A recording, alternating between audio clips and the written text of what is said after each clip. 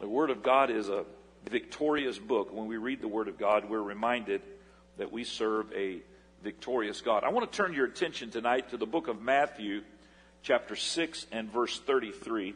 We will begin in Matthew chapter 6 and verse 33. This is a scripture that you often hear quoted in churches, and certainly this church is no different. But I want to try to unpack it for a little bit more tonight and see if we can extract some principles that will benefit us in our day-to-day life. Matthew chapter 6 and verse 33 says, "But seek ye first the kingdom of God and his righteousness, and all these things shall be added unto you." I want to talk for a few moments tonight on this subject, first fruit fundamentals.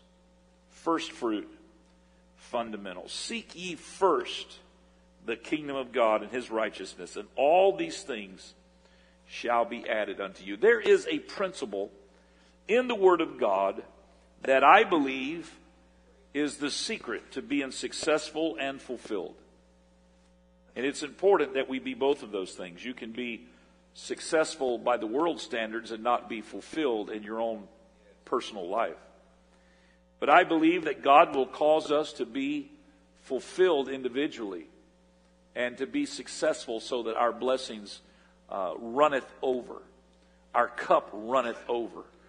It's more important to understand that God wants to bless us so our cup runneth over for two reasons. Number one, it indicates that we are full, and so we are fulfilled. But also it runs over, meaning that the blessings of God splash over into other people's lives that we rub shoulders with. That's why God will continue to bless you and I.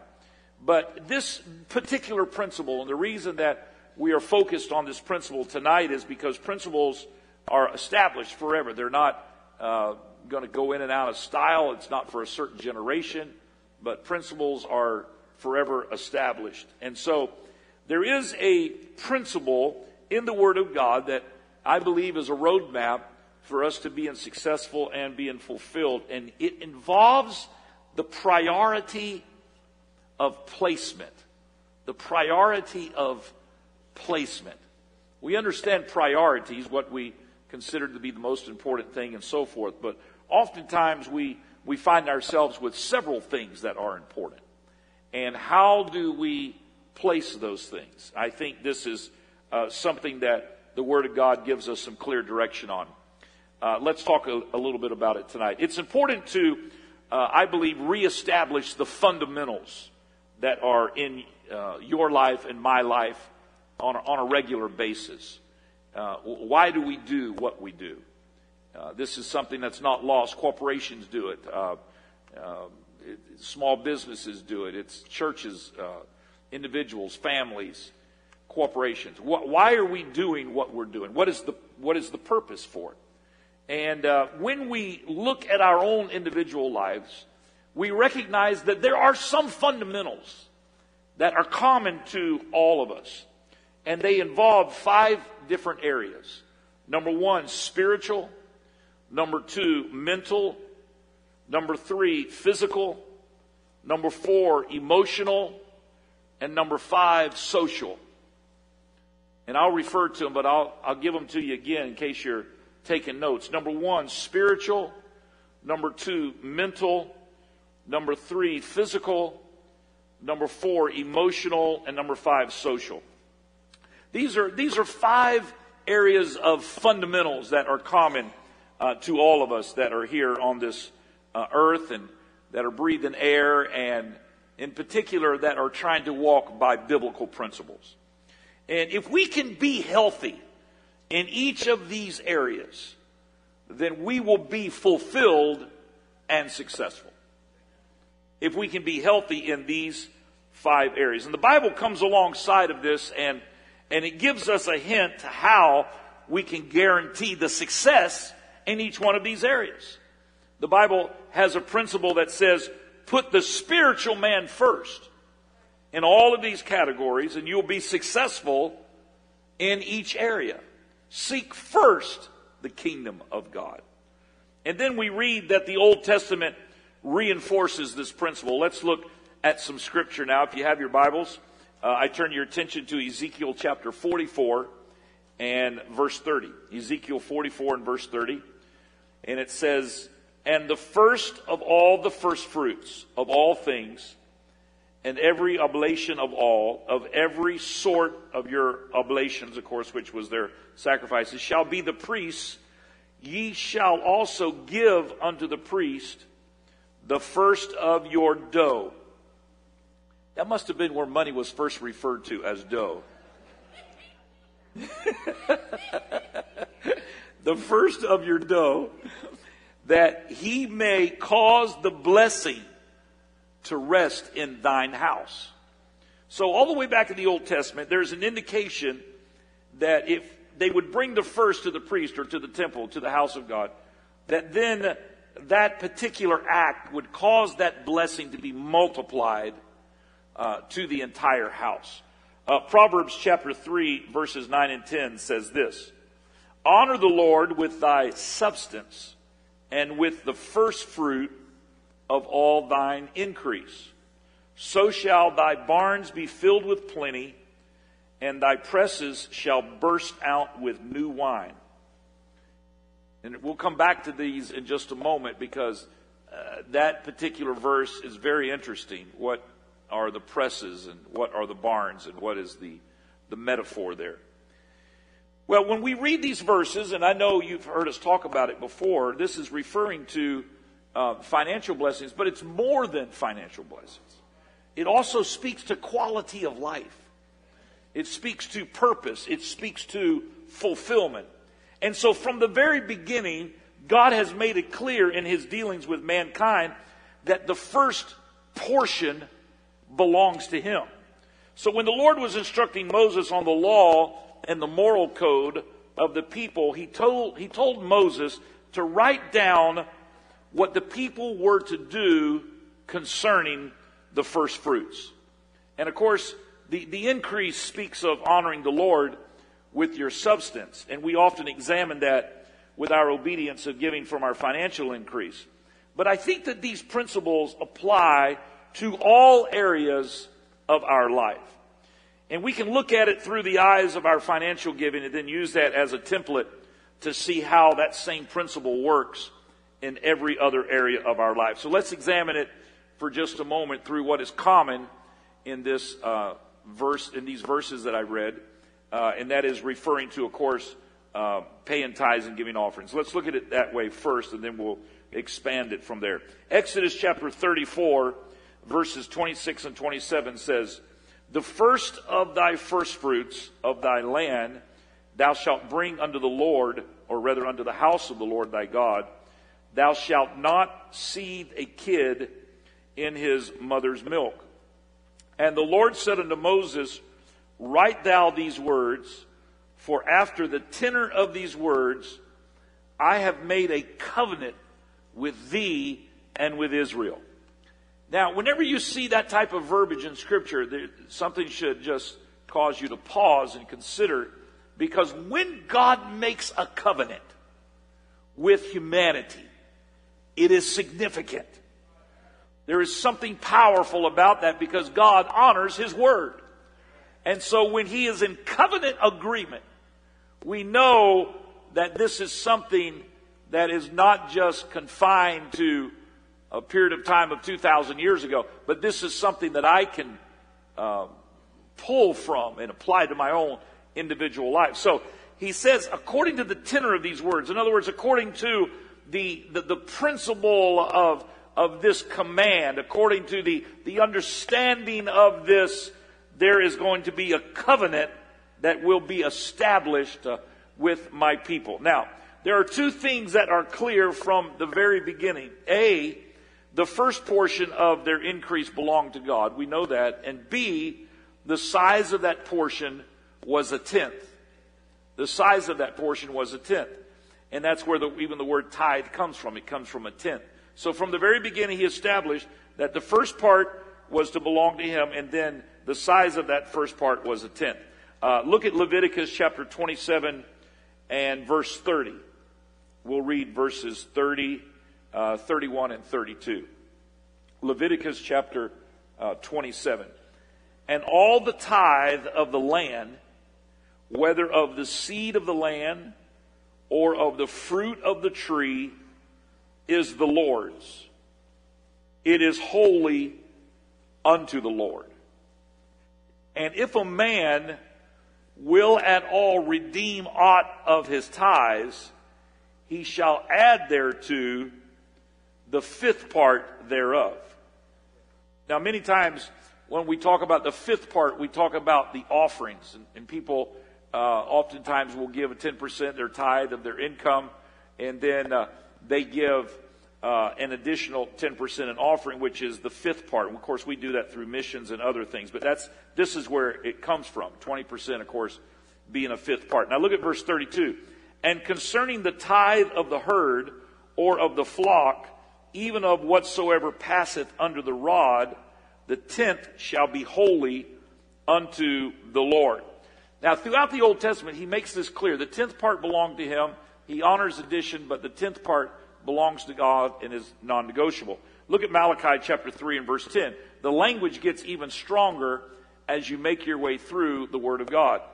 Malachi chapter 3 and verse 10 says, Bring ye all the tithe into the storehouse, that there may be meat in mine house, and prove me now herewith, saith the Lord of hosts, if I will not open you the windows of heaven and pour you out a blessing, that there shall not be room enough to receive it. So there is this promise that if we will obey God's word and give God what belongs to him, that he's going to bless, that there's going to be this downpour, as it were. There's a term that we got familiar with a number of years ago in our government that was called trickle-down economics.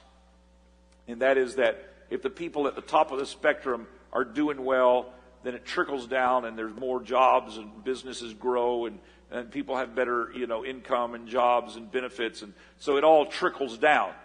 The problem with trickle-down economics is that oftentimes it doesn't trickle. It gets stopped up. And here's what I love about the Lord. The Lord doesn't have trickle-down economics. He has flow-down blessings. If you're faithful to God, it doesn't trickle, it flows. That's what I love about the Lord. Hallelujah.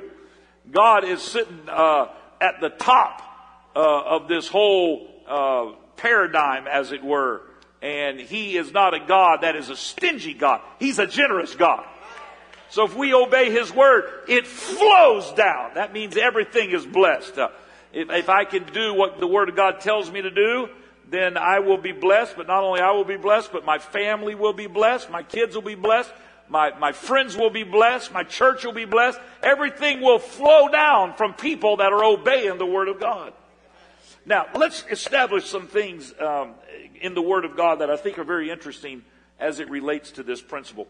First of all, in the Garden of Eden, the Lord told Adam and Eve that it was all prepared for them. He made the whole Garden of Eden for Adam and Eve, and everything that was in the garden was there, except the tree of knowledge of good and evil. Now, here's what's interesting about that. People have oftentimes said, well, why would God put a tree in the middle of the garden that they could not partake of?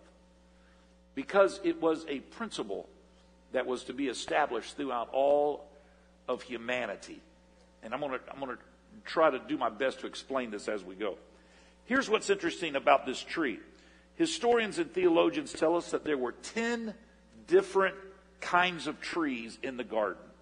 And in fact, of those 10 trees, every other tree that we have in this world all comes from one of the 9 trees that were in that garden.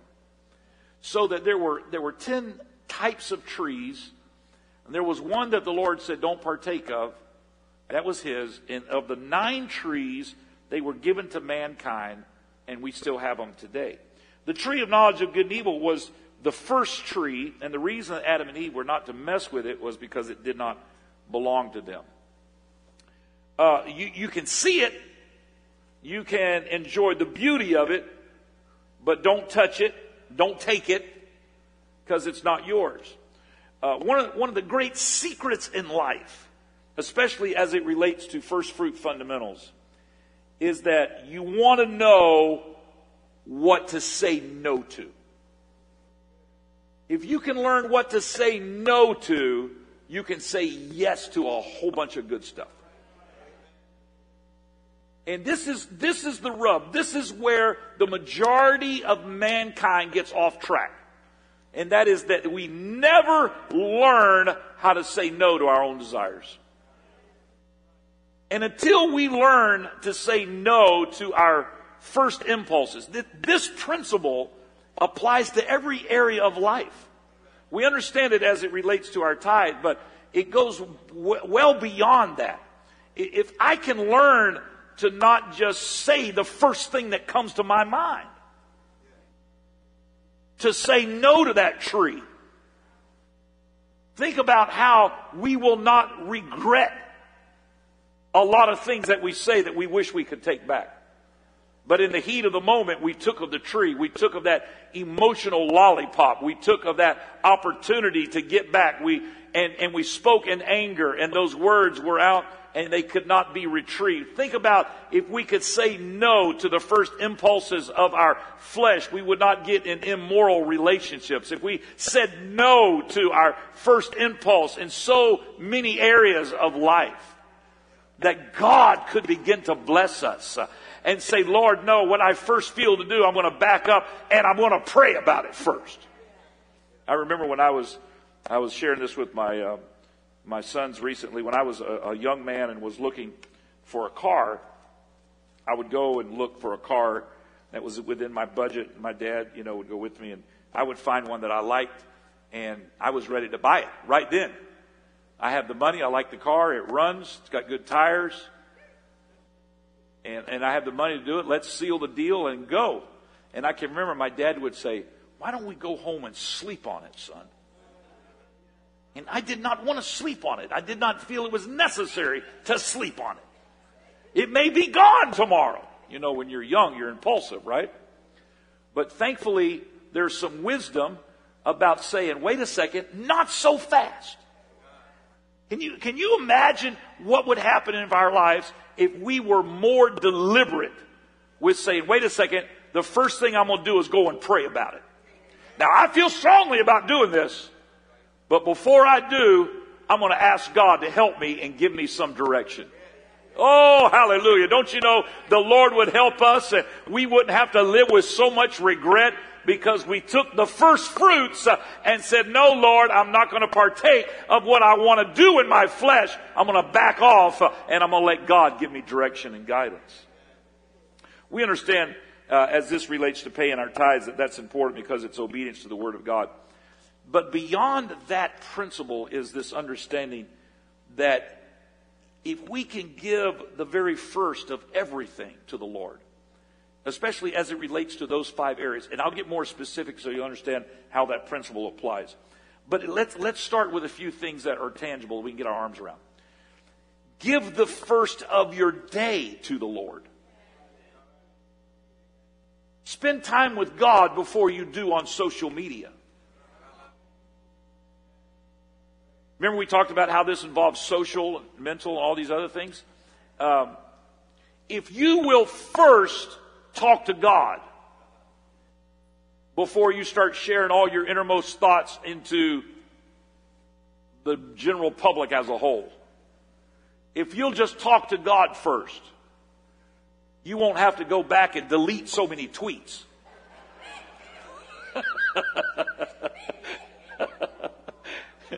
We're talking about first fruit fundamentals. The rest of your day will be in alignment if you'll spend a few moments talking to God first. Lord, I thank you for another day. I thank you for another opportunity, hallelujah, to be a witness on this earth to your glory and your greatness. And I'm going to talk to you first before anything else. That's establishing the first fruit principle with our social time. We're going to talk to God first. Give the first of your praise to the Lord. Now, I believe this principle goes to the development of us emotionally.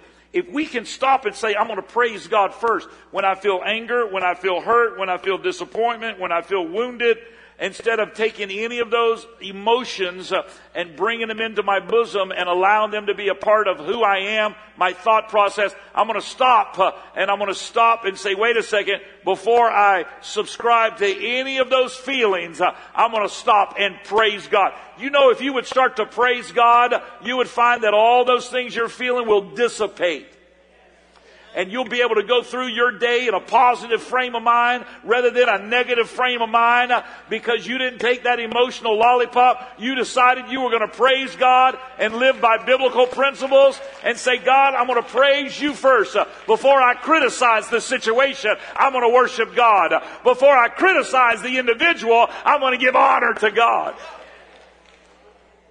You'll be fulfilled. You'll be successful. Give the first of your reading to the Word of God. Now, I believe strongly about this. You can ask my family. I believe that you ought to read the Bible before you read your email.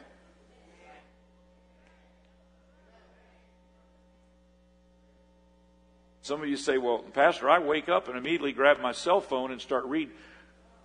You can put a Bible app on your cell phone.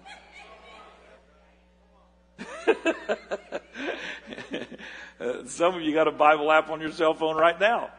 You can if you'll spend time reading the Word of God. I can't tell you the number of times that I have spent, and it doesn't have to be an hour. It may just be 5-10 minutes.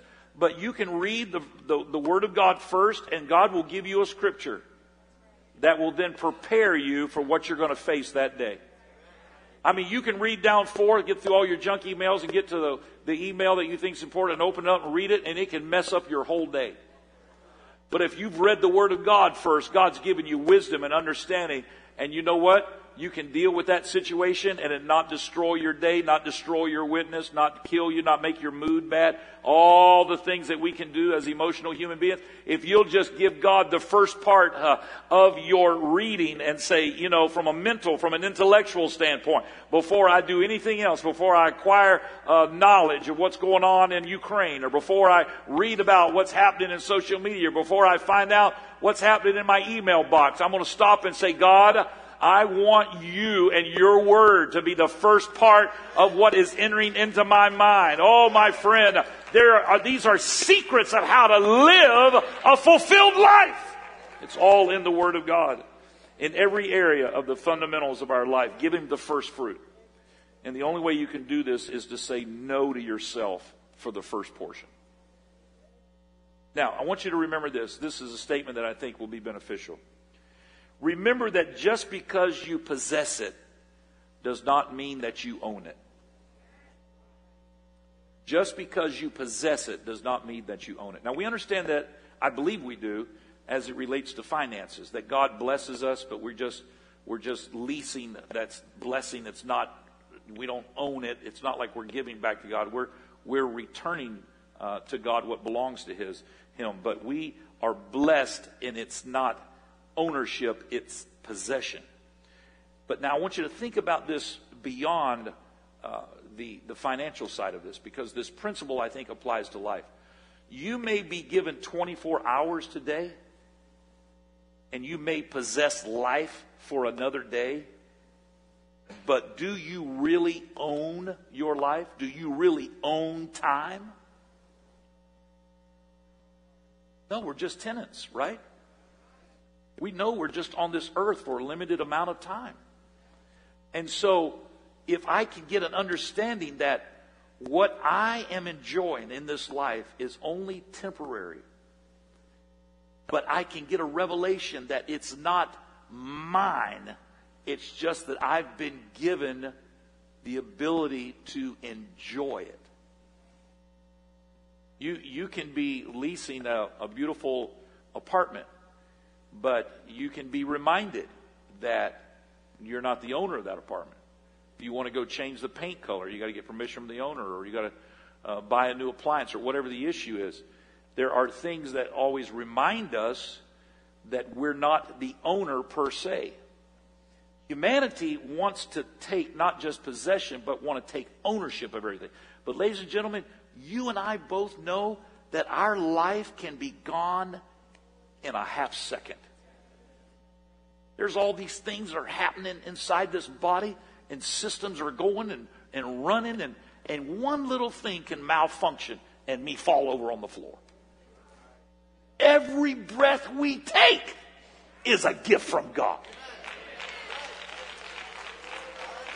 You don't own your life. God has just given you. He's just given you on loan life. He's given you breath. That's on loan. You don't own your breath. God loans you breath. Oh, my friend, if you can get a revelation that I don't own it, I just am leasing it, and God, hallelujah, has given me a limited amount of time and a limited amount of ability, but I can take it and I can use it for the glory of God. If you do, your life is in alignment with the divine purpose of God. The joy of life. This is so important that you get this principle. And I know it's counterintuitive to our nature. But if you can get this understanding that the joy in life is knowing what you don't own. It's in knowing what you don't own. That's the joy of life. If you get that revelation, you can give the first part of everything to the Lord. Because you don't have to fight with ownership rights. You don't have to struggle with God. This is mine. This is yours. This is mine. No, you say it's all yours, God. I just thank you for allowing me to partake of it. I get to have a part of it. Oh, hallelujah. Let me give you another example. When the children of Israel crossed over Jordan, they'd wandered in the wilderness for 40 years. They cross over Jordan. They begin to take the land of Canaan. There were 10 cities that they were to take in the land of Canaan to have control of this promised land that God had promised them. And of course, through doubting and all the different things that they struggled with in the desert, it was a whole generation that had to die off to where they could finally be ready. Even Moses wasn't able to go into the promised land. And there's another great example. The mistakes that he made were first impulse decisions, striking the rock with the rod, and all the things that he did were another indication of him failing the test of the first fruits. And so finally, Joshua has to lead them, his successor, and then another whole generation. And Joshua says, we're going to go back and we're going to eat of the old corn before we go. In other words, we're going to remember, just like we were talking about with communion, we're going to remember our past victories, and we're not going to just skate into that Canaan's land without remembering there's a price that's been paid to get us to this point. We're going to go forth in faith and victory, but we're also going to remember the sacrifices of our past. And so he had them be circumcised. He had them eat of the old corn, and then they were prepared to go over into Canaan's land. Now, as they went over the Jordan River, there were 10 cities that they were going to have to conquer. And the first was the city of Jericho. And perhaps the most developed and affluent city of the 10 cities was Jericho. And the Lord told Joshua, now tell the people not to take any of the spoil. Once again, the first part belonging to the Lord. Joshua chapter 6, verses 18 and 19. And ye in any wise keep yourselves from the accursed thing, lest ye make yourselves accursed, when you take of the accursed thing and make the camp of Israel accursed and trouble it. So there's this flow down blessing, but there's also this accumulation of curses that also take place. And that is that disobedience can be contagious as well as obedience. And so he's telling them that all of Israel be cursed, so don't anybody partake of it. Verse 19. And you've heard this said, a rising tide lifts all ships. Well, guess what? When the tide goes out, all ships drop as well, right? It works both directions. Verse 19. But all the silver and gold and vessels of brass and iron are consecrated unto the Lord. They shall come into the treasury of the Lord. So he's saying it doesn't belong to them. It's first fruit, belongs to God. It'll be accursed if you take it. So they conquer Jericho, they march around the walls, and you know that story. When they go to the next city, which is a little city by the name of Ai, they didn't even think they needed all their army. They just took their elite crew over there to take care of that group. They're Navy SEALs or whatever. And they didn't even think they really needed everybody, to be a part of the battle. When they went against Ai, they were defeated very quickly.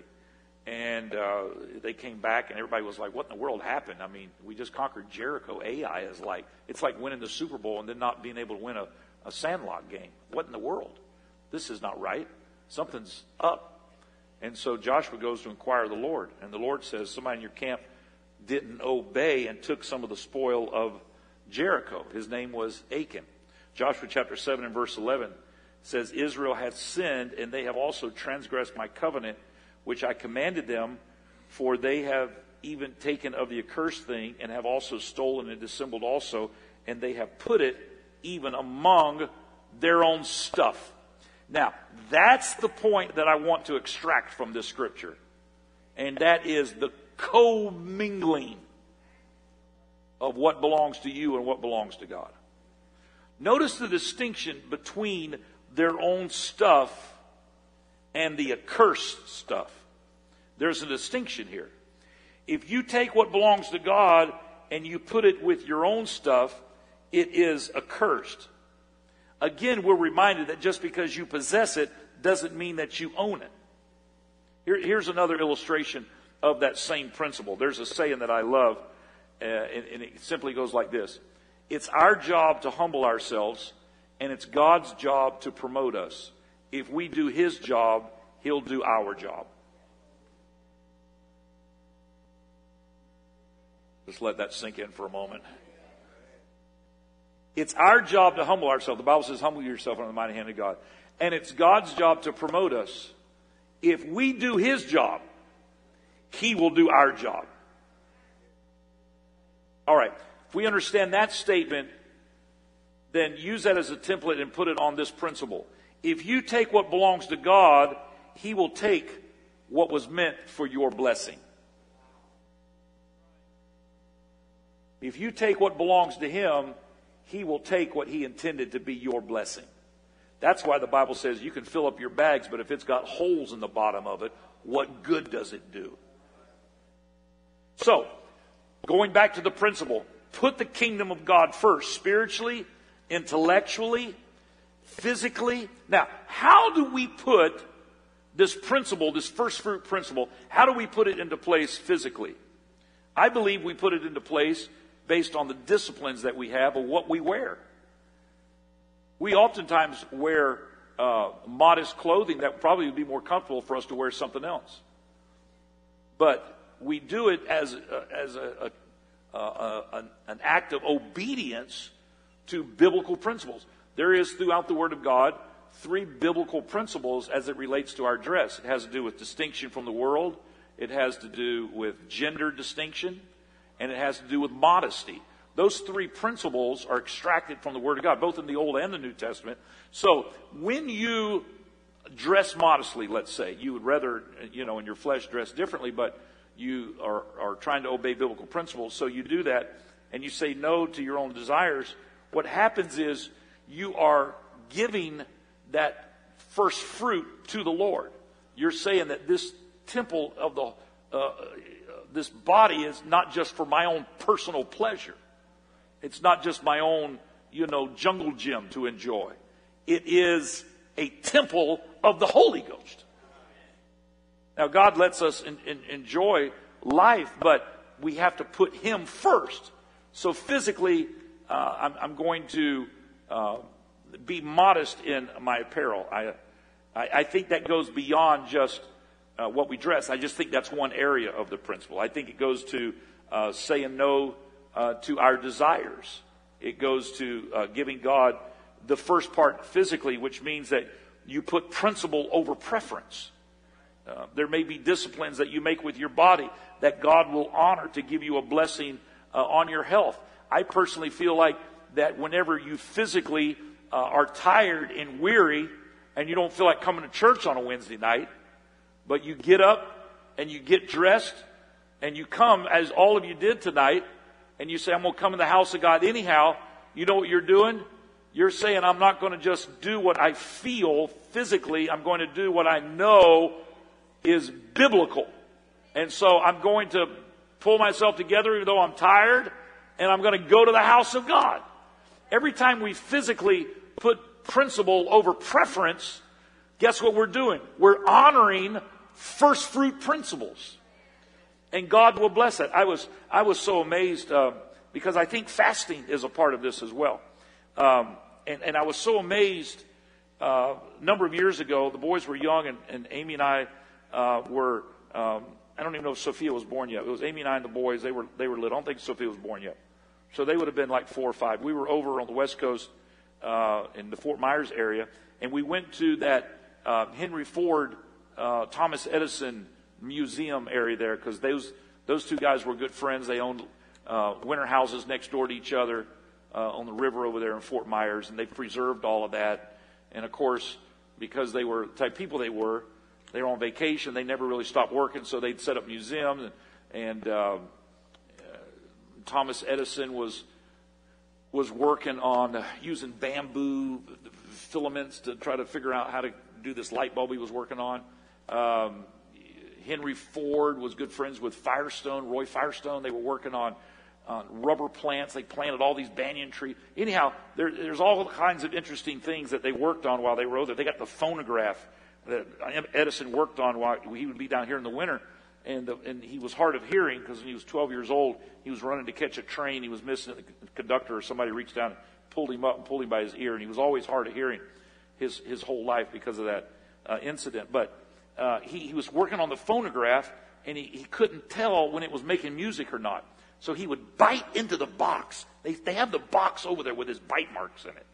And he would bite into the box, and he could feel the vibrations in his jaw. Think about that. The guy who invented the record player. You guys know what a record player is now? He bit into it. And so I was fascinated with, and as I was walking around, they tell you, and they show you their houses. And they said something that was always interesting to me.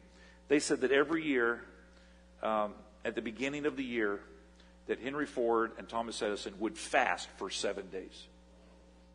And they did not do it for spiritual purposes, at least according to the guide. I mean, who knows why they did it, but the guide said they did it for health purposes. They learned, and of course this is way back then, and both of them lived to be in their 80s, which was amazing back then when life expectancy was probably around 60 years old. But they lived up in their 80s, and they did it for health purposes because they recognized that the body is somehow cleansed and made more healthy by saying no for 7 days to eating. That principle relates even on a physical level. That you say, you know what? I'm going to give the first part of the year to the Lord. I'm going to fast. You remember we used to do Daniel's 21-day fasting at the beginning of the year? We used to do that every year. We'd start the year off. We had to quit doing it because people accused me of doing a 21-day fast to go on my own personal diet. So we couldn't do it anymore. We had to let everybody just do their own thing. But I'm going to go back and do it anyhow because I could care less what people think about it. So 21 days. But we used to start off every year. It's the first fruit principle. So if we would apply that, here's a guy, Henry Ford, Thomas, they're not preachers. I don't even know if they're Christians, but they recognize the value in it. So that's the principle of first fruits as it relates to the physical body. Emotionally, I talked about that, so I won't spend much time. But giving God the first of your emotions and how that will bless the rest of your day. Socially, being in fellowship with God, spending time with Him first and foremost. Psalm 63:1 says this, O God, thou art my God, early will I seek thee. Early will I seek thee. The Lord is serious about His portion. He takes it personal when you take what belongs to Him. He owns the first 10% of everything you possess. And the sooner that you and I realize it, then the sooner we'll be blessed. Now, let me talk to you about two passages of Scripture that we read at the very beginning, and then I'll let you go. You've been a great audience. In Malachi, the writer says you're cursed with a curse because you robbed God. You robbed God. And then they said, well, how have we robbed God? And he says in tithes and offerings, Malachi 3:8-9, will a man rob God? Yet ye have robbed me, but ye say, wherein have we robbed thee? In tithes and offerings. Ye are cursed with a curse, for ye have robbed me, even this whole nation. You see how there's that expansion aspect to this principle? Now, here's the reason why I wanted to sort of dissect these verses for just a moment. There is a difference between robbery and burglary. These verses say that you robbed God. When you look at the difference between robbery and burglary, now I'm pulling back from the law school days. There's a distinct difference between robbery and burglary. Burglary at common law, which is where we get our judicial system from, our jurisprudence system came from common law, which came from England. And when you go back to what the original meaning was of burglary, common law, it was an actual breaking in of a dwelling at night with intent to commit a felony. That later expanded to be an entering of a building. It didn't have to be your dwelling per se, and it didn't have to be at night. But there still had to be some intent to steal property or value. But here's what's interesting. Burglary is stealing possessions whether the person that owns the possessions is present or not. So somebody can burglarize your house and you not be there. Robbery is a whole different animal. Robbery is the felonious taking of property from the person by violence or against his or her will. So that when you rob someone, it is a taking it from their person. It's by force. It is personal. God is saying that when you take what belongs to him, it's not burglary, it's robbery. You are taking it from me, it's personal. This is what happened with Ananias and Sapphira in Acts chapter 5. This is a story that's sort of glossed over by Christian churches in America that love the outpouring of the Holy Ghost and the miracles and the healing and the forgiving love of God on display in the New Testament. But they don't want to talk about Acts 5. Well, all the book of Acts, we got to look at all of it. You can't be a cafeteria Christian, just pick and choose the good parts. So let's look at what Acts 5 is talking about. Acts 5, 1-6. A certain man named Ananias with Sapphira, his wife, sold a possession, kept back part of the price, his wife also being privy to it, and brought a certain part and laid it at the apostles' feet. But Peter said, Ananias, why has Satan filled thine heart to lie to the Holy Ghost? Peter's saying this is personal. And to keep back part of the price of the land. Now watch this. Whiles it remained, was it not thine own? And after it was sold, was it not in thine own power? Now there's two different things there. Whiles it remained, was it not thine own? What? The land. You owned it. But then when you sold it, which now is gain or increase, after it was sold, was it not in thine own power? You notice he doesn't say there that it's your own after it's sold. It's now in your power, which then takes us back to the principle we talked about earlier, where you're in possession of it, but you're not necessarily ownership of it. Why hast thou conceived this thing in thine heart? Thou hast not lied unto men, but unto God. Peter is saying this is personal. He didn't say after it was sold, was it not thine own? Because it was increase. But it was in his power. It was in his possession. It was not his own after it was sold. And here's what verse 5 says. And Ananias, hearing these words, fell down and gave up the ghost, and great fear came on all them that heard these things. And the young men arose, wound him up, and carried him out and buried him. Do you notice what he did? He mixed what belongeth to God with what belonged to him. He kept back part of the price. He mingled funds that were not his own. Now, this is something that I think is so important for all of us as Christians. We have to be careful that we don't just overdose on the grace and mercy of God and ignore biblical principles. You can't put on an usher jacket and collect offerings and be robbing God. you're setting yourself up. You can't call yourself a Christian and be robbing from God every time you take home a paycheck. You're literally carrying a ticking time bomb. Most folks will give an offering, but are you truly honest with your tithe? Because let me tell you this, ladies and gentlemen, the God of this world is money. And if you can get tithing right, I believe you can get every other area of your life right. Because money is the 900-pound gorilla in the room. And if you can say, God, I'm going to honor your word and I'm going to give you the first fruits, that's a tangible thing that you can get your hand around. I believe that if you can do that, that you can then begin to see God working in all of these other areas of your life, where you take that same principle and you say, wait a second, that first emotion belongs to God. That first praise belongs to God. You see what I'm saying? No man ever yet lost by serving God with a whole heart, nor gained by serving him with a half one. Don't commingle your heart, your desires, your passions with this world. Give it all to the Lord. Put it in the Lord's hands. Because, folks, you're going to pay sooner or later. If you take right now of what belongs to God, you're going to pay sooner or later. Like Ananias and Sapphira, we will lose not only what we thought we had purchased so cheaply, but also the price that we paid for it. They ended up losing everything and, of course, ultimately losing their life. But if we would have God open his treasury, then we must also open ours. If we want the blessings of God, this is a God you want to be in agreement with. Because, as one old preacher said, he's got a lot bigger scoop than you do. Oh, we just got a little tablespoon. But he's got a big gulp. Hallelujah.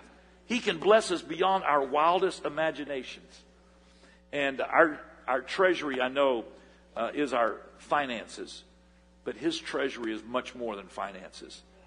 It's health and strength and joy and peace in the midst of the storm.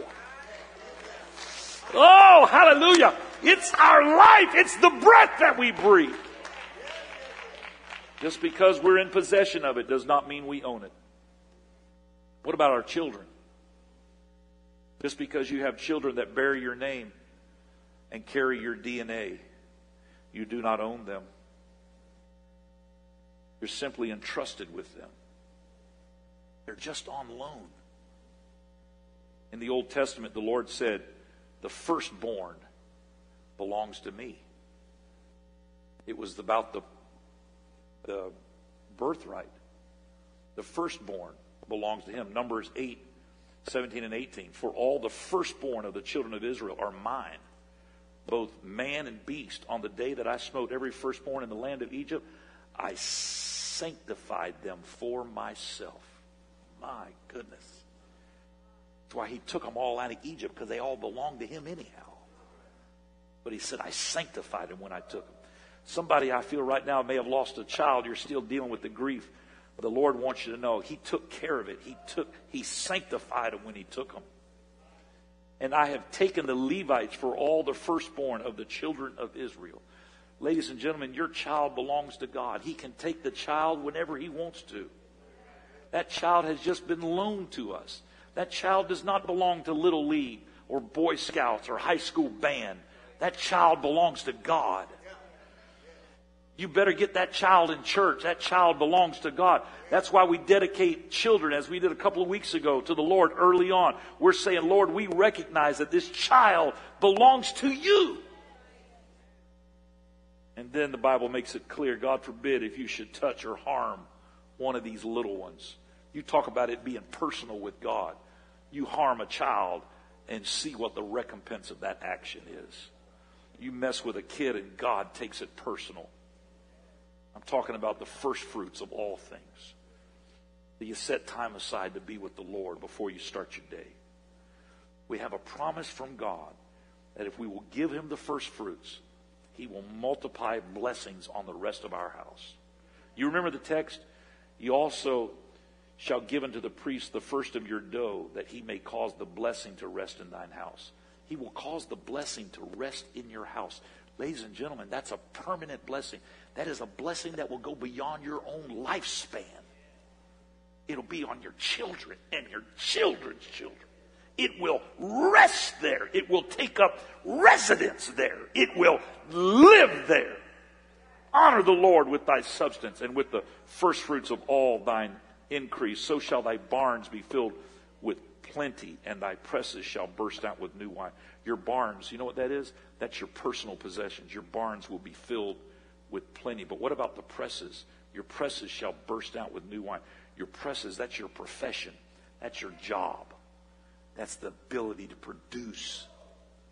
He says they're going to burst out with new wine. It's going to be productive.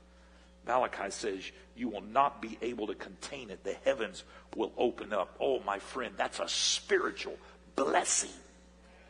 What a blessing it is to be able to come into the house of God, even on a Wednesday night, and feel the blessings of God. That's him opening up the heavens and blessing us with a spiritual blessing. Seek first the kingdom of God, and all these things shall be added to you. What are all those things? Let me tell you what they are. They're everything that's out of your control. Seek first the kingdom of God, and everything that's out of your control, everything that's stressing you out, everything that you cannot fix by putting your hand to it. He says, everything shall be added unto you. God will bless it. It will be a flow down blessing that comes from heaven. Hallelujah. And it'll affect every area and aspect of your life. Do you believe it in Jesus' name? Oh, why don't you stand to your feet right now and lift up your hands. Hallelujah. Oh, why don't you give the Lord some praise right now? I thank you, Lord, for your blessings. What a great God you are, Lord. You have kept us. You have opened up the windows of heaven, Lord. You have blessed us with health and strength.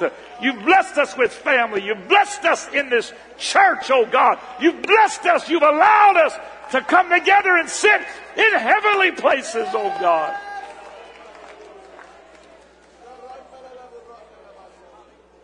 I put it back into your hands right now. I believe there's some people in this building right now. You're dealing with situations. God said, why don't you put it back in my hand right now? Come on, why don't you pray that prayer? Lord, I put everything in your hands right now. I've been wrestling with it. I've been trying to figure it out. I'm going to give it unto you, Lord. I'm going to turn it loose right now and put it on the altar of God. Oh, hallelujah, hallelujah. Bless the Lord, oh my soul. Hallelujah, hallelujah. Come on, somebody make a commitment right now. I'm going to give you the first fruits of my day. I'm going to give you the first fruits of my energy. Oh, hallelujah. Oh, aren't you thankful for the Word of God? Woo! It is health and strength to our bones. Thank you, Lord. Amen. Hallelujah. Turn and shake your neighbor's hand and say, God is good. He is the blesser of all things. Amen. Thank you, Jesus. God bless you. You're dismissed tonight in Jesus' name. Amen. Hallelujah.